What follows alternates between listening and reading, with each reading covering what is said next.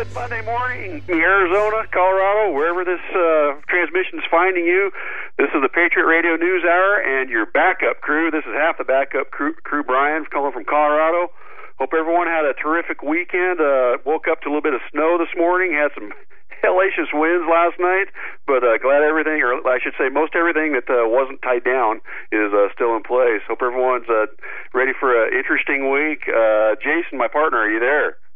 Oh, absolutely. We are happy to be on Arizona and Colorado. Joe gave me a call this morning, has an opportunity.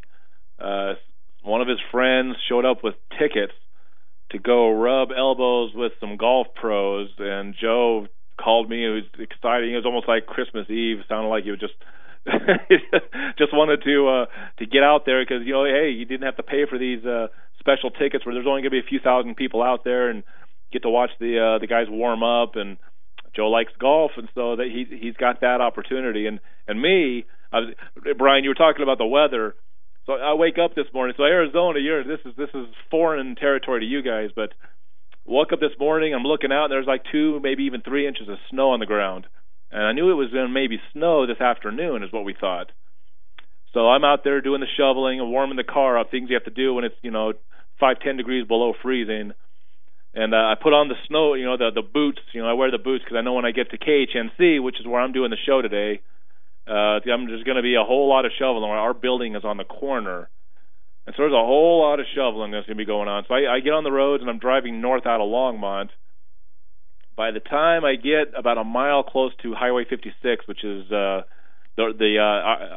highway that goes from I-25 into Berthoud, it turns into nothing. I went from sliding off of the roads and slow speeds to dry roads, no snow, nothing. I drive all the way into Johnstown. It's sunny skies and no snow at all. So that shows you Arizona guys how wacky even snow can be, because it was a complete night and day change just driving here. Yeah, so you could say that the weather lines, the weather differentials kind of mimic the red and blue political climate that's been growing here in the state too, huh? Yes, I mean, for anybody in Arizona that doesn't know, we're a blue state. We've been voting all the blue candidates in, and that's not because of us here in northern Colorado. That's because of Boulder and Denver. And Longmont is sort of that little zone just to the northeast of Boulder. So when people are leaving Boulder, they can either go down, Highway 36 into Denver, or they could take the diagonal north into Longmont. And Longmont's sort of the way to get out of Boulder and go north, maybe towards Fort Collins or whatnot. Yeah, like you say, Longmont's a buffer zone for Boulder. Yeah, so I remember. Do you remember those bumper stickers years ago, Brian, where it's like "Don't Boulderize Longmont" because people were trying to hold out and not be like Boulder? Yes.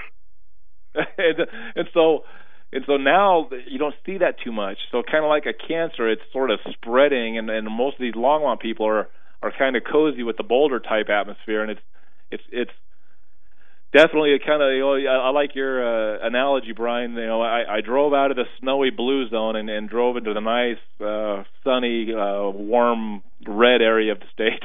well, yeah. I mean, there's holdouts in Boulder, and then also in Longmont. Grandpa's Pond. Rod and similar leaning individuals. So we don't mean to forsake those those individuals that are holding down the fort in those zones. But somebody has to be on the front lines, I guess, right?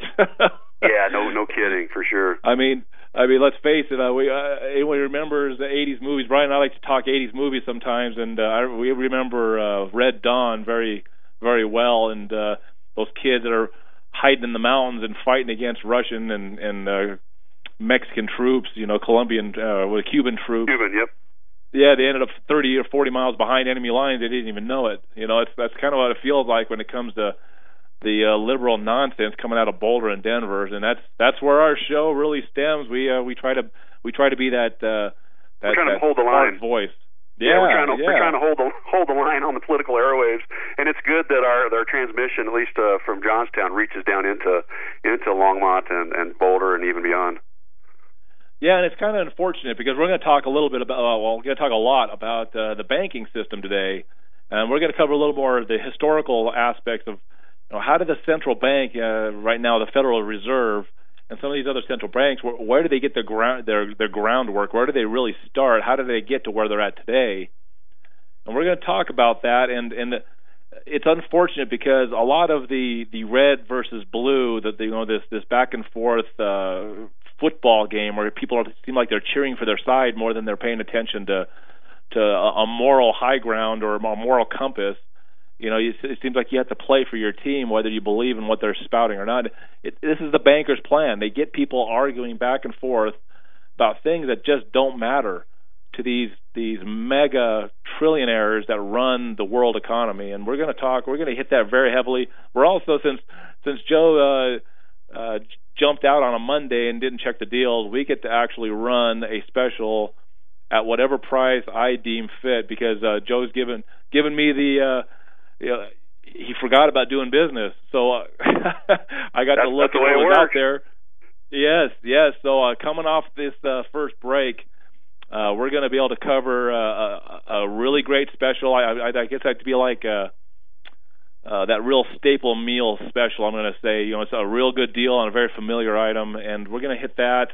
Talk about the bankers. It's going to be a good show. Brian and I always love hitting the Arizona show, and we're going to talk about how you guys can stream into KHNC. We have a new website coming up, so you guys can really hear what's going on here. Because this is, I think this would be great for you Arizona people to hear what we're doing up here in Colorado and listen to our shows too. So we are going to hit the break. You got anything, Brian, on the way out? No, other than start to sound like Bob Barker and The Price is Right, but we'll see if that's what we got for you. So stay tuned. Welcome back, Patriot Radio News Hour on this fine Monday morning, live, the 28th day of January, one day after the Norton. Let me get the word right. National Western Stock Show. Couldn't remember. I was thinking Northern stuck in my head, but took the kids, a couple of the kids, and my mom, and visited the last day of the stock show, affectionately known as the Stink Show, but always good, at least from my perspective, to go walk the stockyards, and we even walked behind the scenes underneath the event center with the draft horses, where they had most of them had been already been through their shows, and were getting them washed up and squeegeed and put away in the stalls and fed, and just a great experience from my perspective. But Jason, that's not what we're here to talk about. Well, and just to say, that's largest stock show in the country every year, right? I think so. I think it is. Yeah, and they interestingly, 113 years this version of it, and they're really changing. They've got some plans to really revamp the grounds. I think it's staying in the same place, but the stockyards are going to drastically change. And boy, some of that timber, you can tell it's been out in the sun, out in the weather for a lot of years, but we enjoyed it. Okay, now we said that we had a deal, so I'm going to call this dinner's on the table or something like that. This deal is nothing new, but well priced. So, everybody has that meal. Maybe you have once a week, maybe even twice a week. You get to eat it. You love it. It tastes great. Maybe you go out to eat and you go there every week or maybe twice a week. It's not special because you get it all the time, but it's always good, and that's what this deal is. This deal is a $20 lib. And let me set this up a little bit. The markets are down. The Dow is down over 300 points right now. Gold is staying strong above 1,300. I think last I saw it was $1,302 to the ounce. Gold is, give it a couple days this week over 1,300. Let's see where it goes. You get markets going down 300 points. You get a couple days like this, you're going to want this deal every single day. And I don't know. This is not a bunch of bull. Joe had to take off to his event, so we get to run the show. We get to run the deal. What we have for you today is a $20 lib. We're running these at $1,395. To just put kind of an exclamation point, we are looking at gold slowly moving up every day. It's one of those things where it just keeps inching up until suddenly you look back and, well, wait a minute. 4 weeks ago it was sitting at $1,200. So you want to get gold at this price. You want to get these $20 pieces. This is our meat and potatoes here at Patriot Trading Group. This is a fantastic price because we have something good every day, but when gold moves up, something good, the price goes up with it. So as a Monday morning deal, this is fantastic. Get yourself essentially an ounce of gold at less than $100 over spot. You're going to get it for $13.95. The number to call is 1-800-951-0592. If you're in Colorado, you're in Arizona, if you happen to be streaming in from anywhere in the country, get this deal today, and you'll be better off for it. I mean, this is wealth insurance at its finest, and this is Brian and I. We're excited to be on the show, but man, when I heard that we get to run whatever deal we wanted, I just grabbed it and went with it. And if Joe's listening, it's okay, Joe. It'll all work out. Well, and here's the funny thing. Sometimes Joe and I, we'll have a little disagreement because now, I run the Colorado office, and we get to run some of our own specials. Sometimes we run the same special as Joe because it's what's heavy. It's what we got that's really good. Other times we have our own stuff set up, and sometimes Joe likes to be a little more aggressive. Sometimes I like to cut the margins down a little tighter, try to sell more because you can keep a regular good margin, good price, and sell a few less, or you can cut that margin down and sell more. And I'm more of the let's get as much of this stuff into our customers' pockets as quickly as we can, and that's what we're doing today. The number's 1-800-951-0592. $20 libs at $1,395.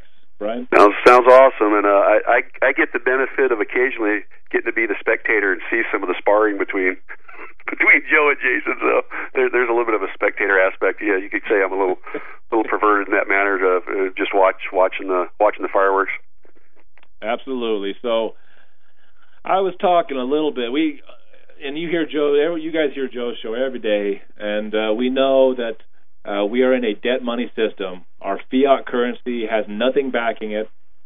The more they print, the less valuable it is, and the less your paper or digital money becomes worthwhile as far as buying a bag of groceries, buying a car. Brian and I, we've been talking about one article that talked about a Ford Mustang in 1982 was $6,500. That same Ford Mustang now is selling for $25,600, $700, and the income levels are coming in. You make a little bit more money over a long term. You make a little bit more money as years go on, but the amount that things cost greatly exceeds the amount of money more you're earning, and this is the scheme that's been put into place. The scheme that, hey, you're making a little more money, you're doing better, but then the price you're paying for everything goes up twice as much.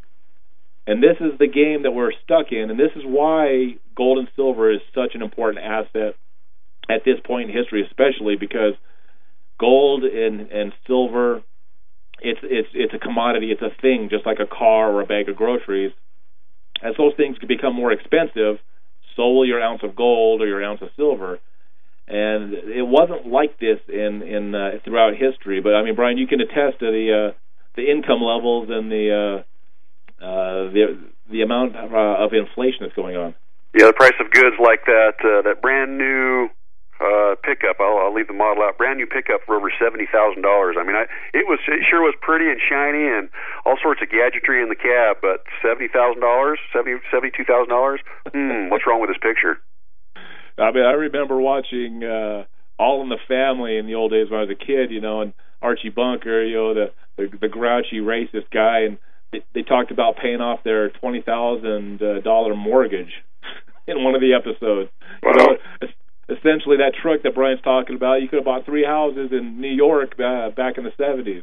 Well, yeah, there's five of those trucks sitting there at the exhibition hall of the stock show. 5, I didn't see what the prices of the other ones were, but say they're $70,000 a piece, $350,000 sitting there in the showroom. What for pickups? And you want me to go use it and throw something in the back and scratch it? Wait a minute. Third of $1 million in trucks sitting there. Yeah, and that didn't include the fancy aluminum stock trailers with the living quarters up front and the generator set up, and my goodness. Yeah, so what has made this happen? Because, and we've covered this before, Joe's covered it before, a $20 gold piece in the late 1700s, early 1800s, all the way into the early 1900s, 130 years, 140 years, that $20 gold piece bought you $20 worth of stuff. Essentially no inflation. If you look at that time frame, there was some inflation during the Civil War. The price of gold actually got expensive, copper, things like that, because the war, there was a shortage of these materials. But then after the war was over, the debt, got paid down. Everything became better. Well, because we have to borrow our money, and this is something that that I need to stress more. We borrow every paper bill that you're holding, every digital money unit you have in your bank account. That money is borrowed into existence. For it to exist, the United States government has to call the Federal Reserve and have them print a bunch of money up, and then they send them a big, briefcase full of treasury notes. We have to pay, whatever the interest rate is bearing on that particular day to have that money exist. And the funny thing is, there's always more debt in the system than there is money to actually buy things. So when they create this boom and bust cycle, when they bust the cycle, which is where we're getting closer, coming to the next bust cycle, it's like musical chairs. There's always going to be one guy that doesn't have a seat. And all of that wealth gets taken and put into the hands of those that are upstream. So, and Brian, you've heard this one before. I liken it to the peanut butter jar. These boom and bust cycles, the peanut butter jar is all the money and wealth in the country. It's essentially all owned by these bankers. So while we're in a boom cycle, they put their peanut butter in the jar and the jar is full. But right before the bust cycle, these guys pull all their money out. All the peanut butter leaves the jar. All that stuff that's stuck to the sides, that's you and me, the average Joe, the average guy.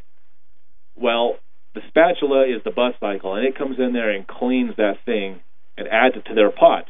That is what is going on. We're going to enter another bust cycle sooner than later.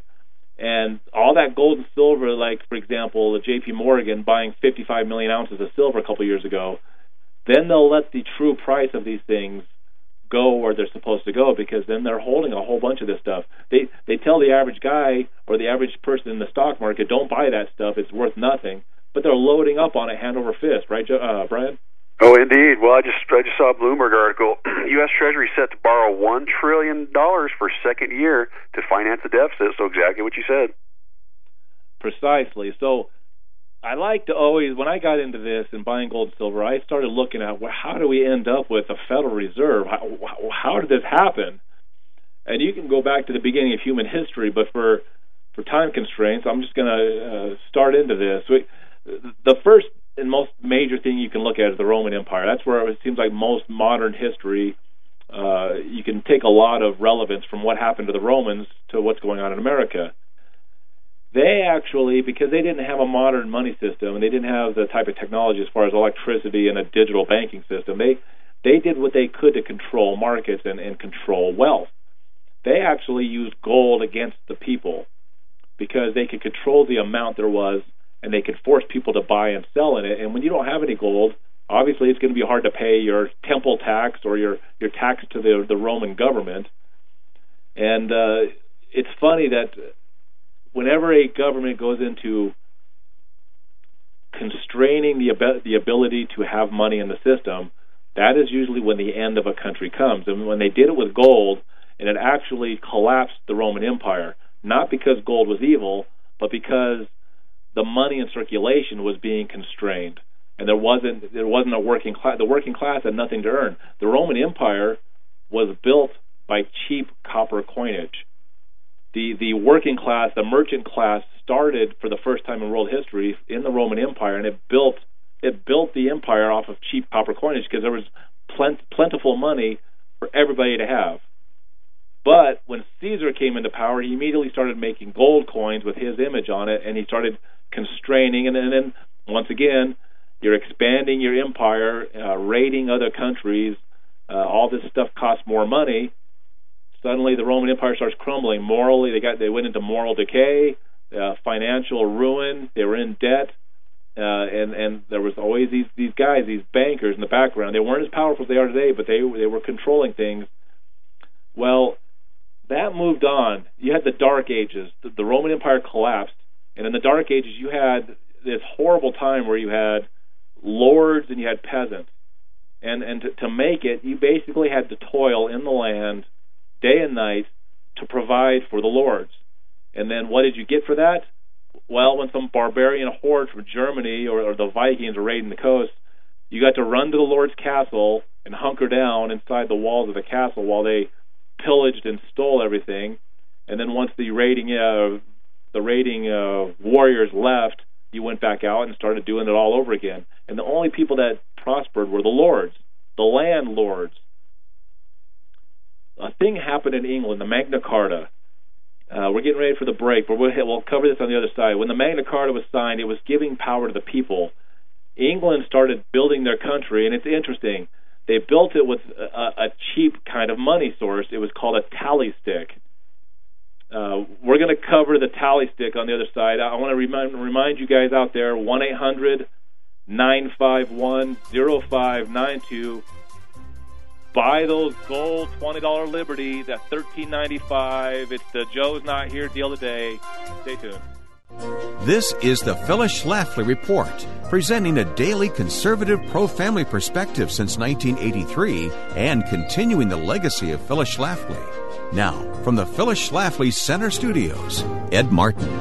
Critics of President Trump can call him many things, but weak is not one of those things.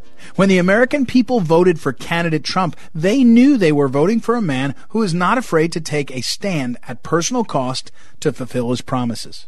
As a true outsider, Trump was the perfect man to cast political expediency aside so we could get things done for America and her allies.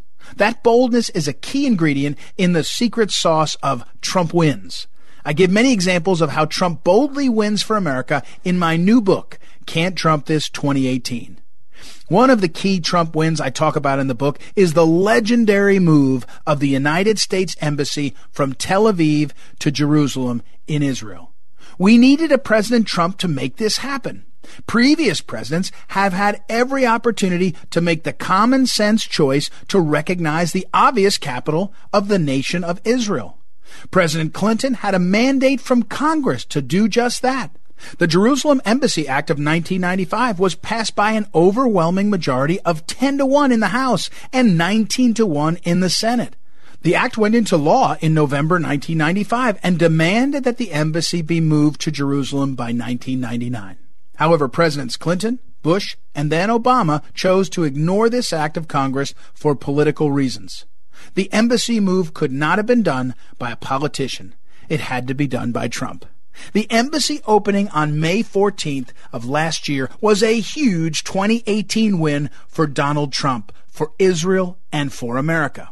If you know anything about the Middle East, you know we do not have a lot of friends over there and not a lot of friends as steadfast as Israel.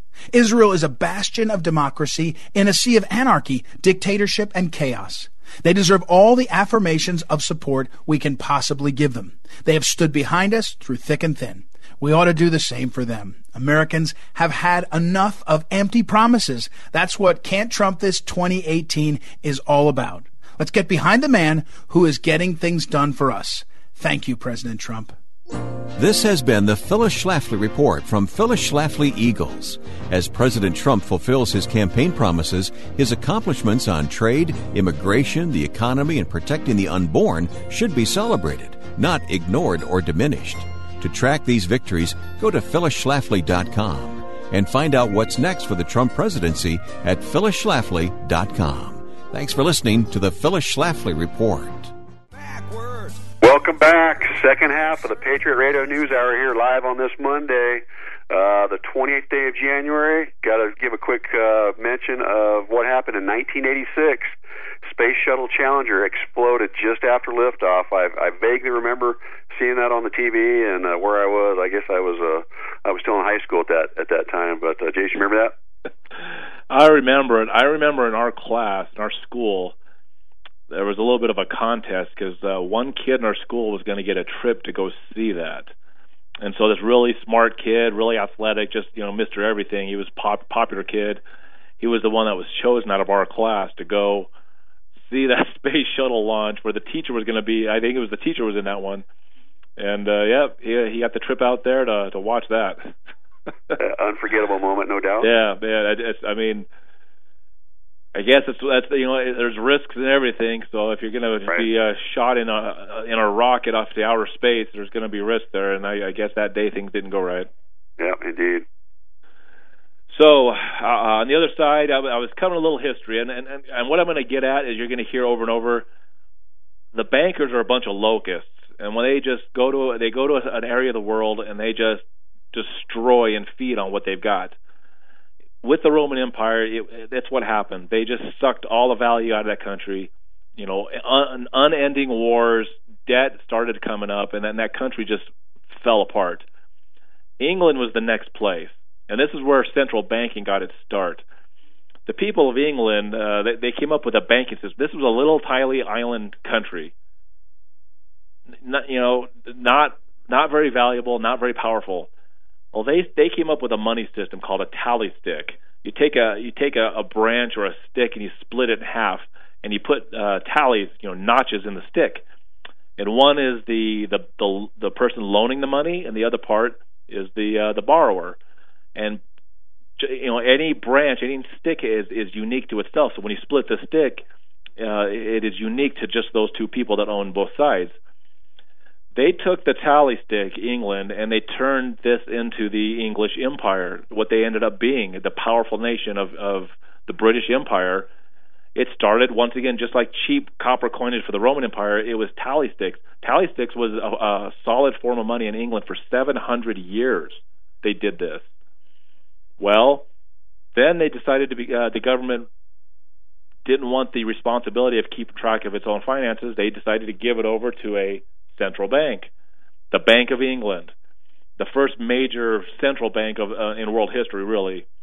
And the Bank of England sent England off, told the king, hey, king, we need to go conquer France, or we need to go blow things up.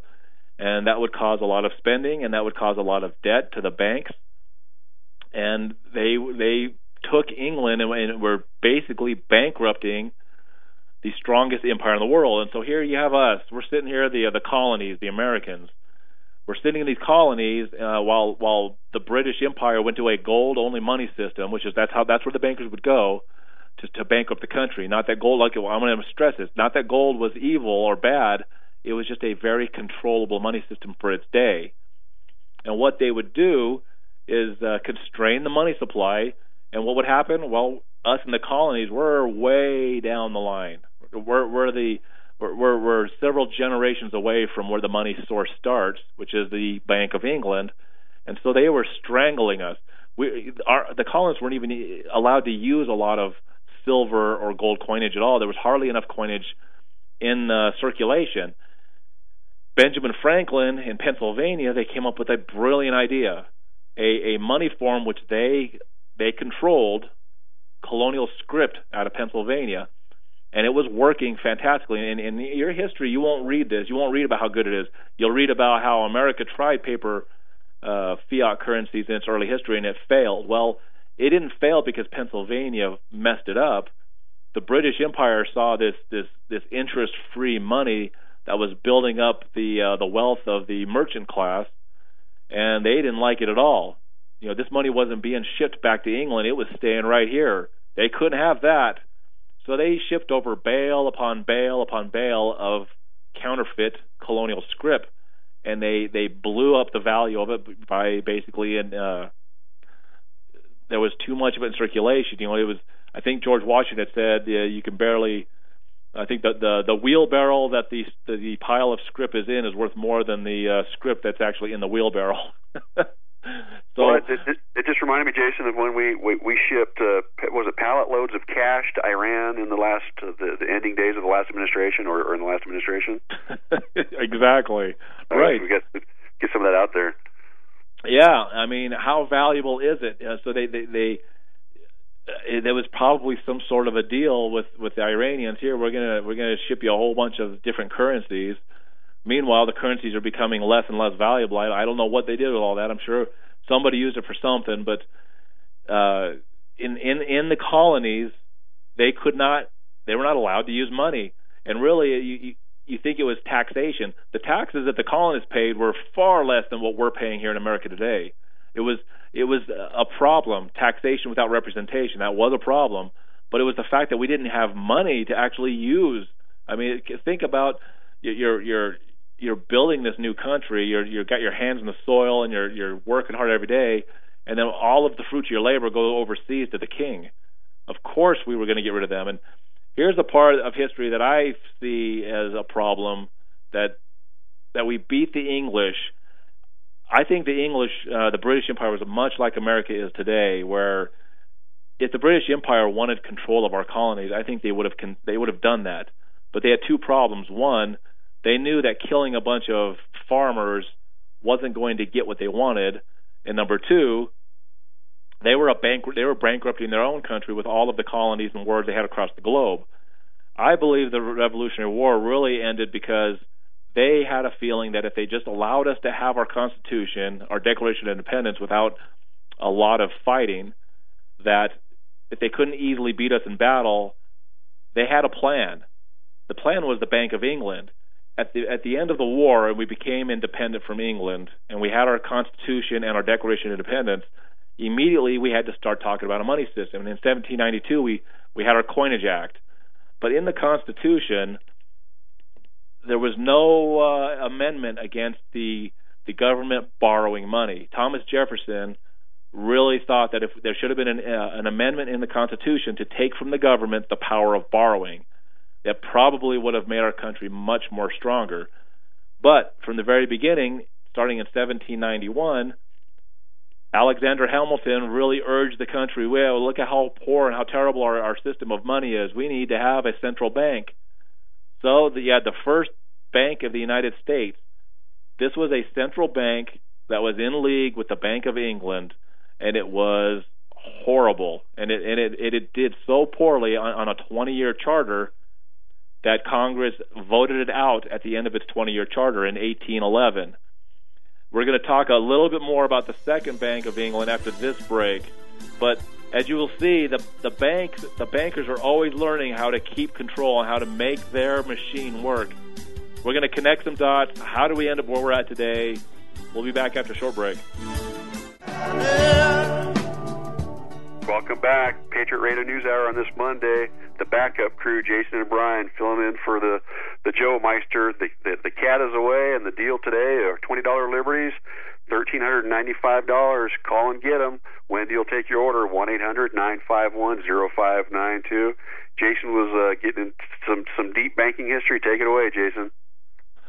Yeah. So once again, it's funny with the bankers. I like covering the history because it shows you that it seems like it's a constant battle, which is probably always going to be a constant battle. But government and banking should not be mixed. It should not be. There should be no banking in government.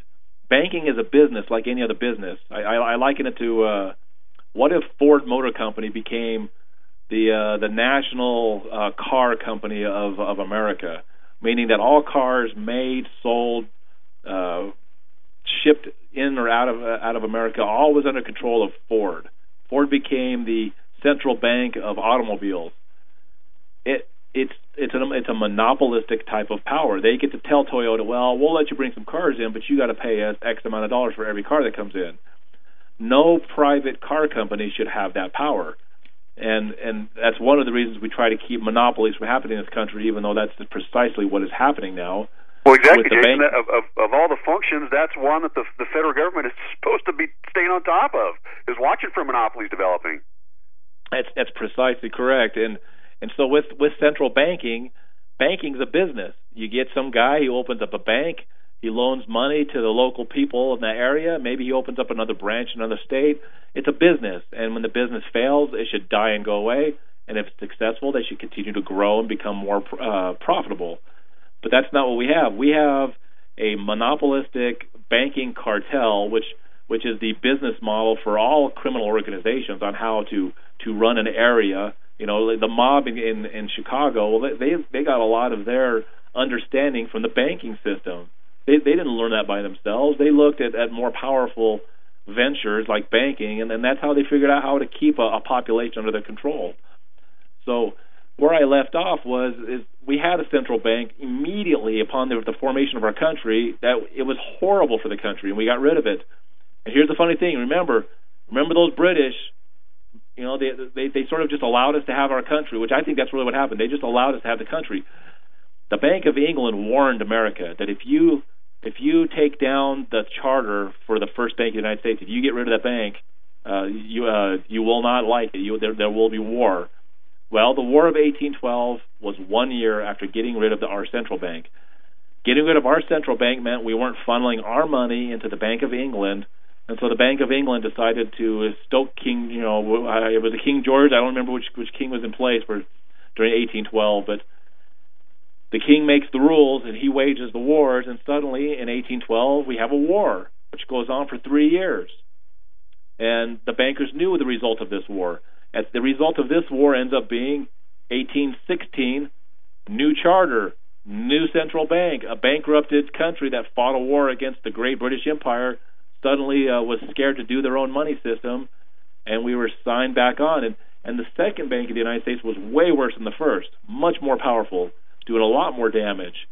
And I love Andrew Jackson. You'll hear me always talk about that guy because he, under a very specific moment in history, became president, talked about getting rid of the power of the bank and getting rid of his charter, and they pressed him on it. We have the presidential, the State of the Union coming up, I think tomorrow, and just think about if Donald Trump would stand up and it's like, I'm going to get rid of this Federal Reserve Bank, and we're going to print money, Federal Reserve notes that are printed from the U.S. Treasury, the Treasury notes, U.S. Treasury notes, not Federal Reserve notes. I'm sure they'd kill him. They'd kill him. Grant, just like they killed John F. Grant, Kennedy. he maybe needs to be standing behind or underneath a Pope bubble for his protection once he comes out and does that. But well, John F. Kennedy was printing United States Treasury notes in 1963 when he was assassinated. He put Executive Order 11110 into effect 5 months before he was assassinated. He started printing United States Treasury notes backed by the silver that was in our federal banks. He printed $4.5 billion worth of those notes. And when they were printing, they printed 2s and 5s. You can actually go out and get those as collector's items. But the 10s and 20s were being printed on the day he was assassinated. All of those bills were immediately taken out of circulation. In Andrew Jackson's time, the banks pushed him, and they got the House and they got the Senate to vote on an early recharter of the bank. The re-election year of 1832 was coming, and the 20-year charter wasn't supposed to end until 1836. And the bank wanted to get rid of guys like Andrew Jackson out of politics, and they pushed him. They wanted an early recharter on the election year. Take that, Andrew Jackson. You're not tough enough to do it. And he vetoed it. He could have very easily just said, look, I am not going to take these guys on, but he did. He vetoed the early recharter of the second bank of the United States. And a couple years later, they tried to assassinate him. The guy with 2 pistols, they both misfired. They were both perfectly working pistols, they found out later. They tried to kill him just like they killed John F. Kennedy. These bankers need to have a bank connected to the government, because then the government can then give the unfair advantage to the bank. Without government being bought and paid for by the banks, they cannot have the power to do what they've done. And look where we're sitting today. There is no new world to escape it. There is no planet that we could fly to and start a new colony. It's just not possible right now. So they have central banks in every industrialized country. They all work in a league. I'll just say it. My prediction for what may happen in the next few years, I don't believe Trump is really going to help this nation as far as when it comes to banking. I feel like there's going to be a battle between the Federal Reserve and President Trump. I think what's going to end up happening is you're going to see the Federal Reserve possibly go away.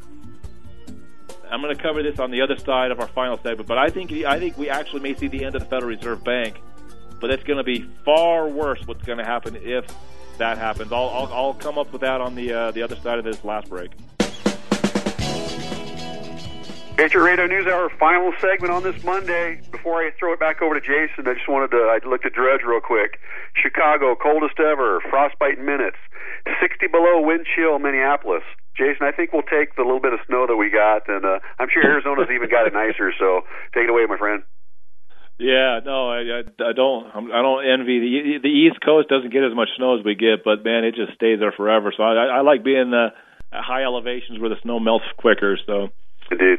I just wanted to say, so we talked about the bank the entire show. We're talking about how it's just it's an awful thing. There should be no central bank. It's like the Wizard of Oz. They throw the bucket of water, and the Wizard of Oz was actually based off of the Economic Times of the late 1800s. The reason that the water killed the Wicked Witch is it was liquidity. It was money that the people could use. And when Dorothy threw the bucket of water on the Wicked Witch of the West, she melted into nothing. That is what we need to do. We need to throw a bucket of acid on the central banks of this country and control our own money system through our government. But we're far from it. I wanted to do, before we get off the air today, I wanted to just my sort of quasi prediction of what I think is going to happen in one way or another. I think you'll see President Trump rail against the Federal Reserve in some form or fashion.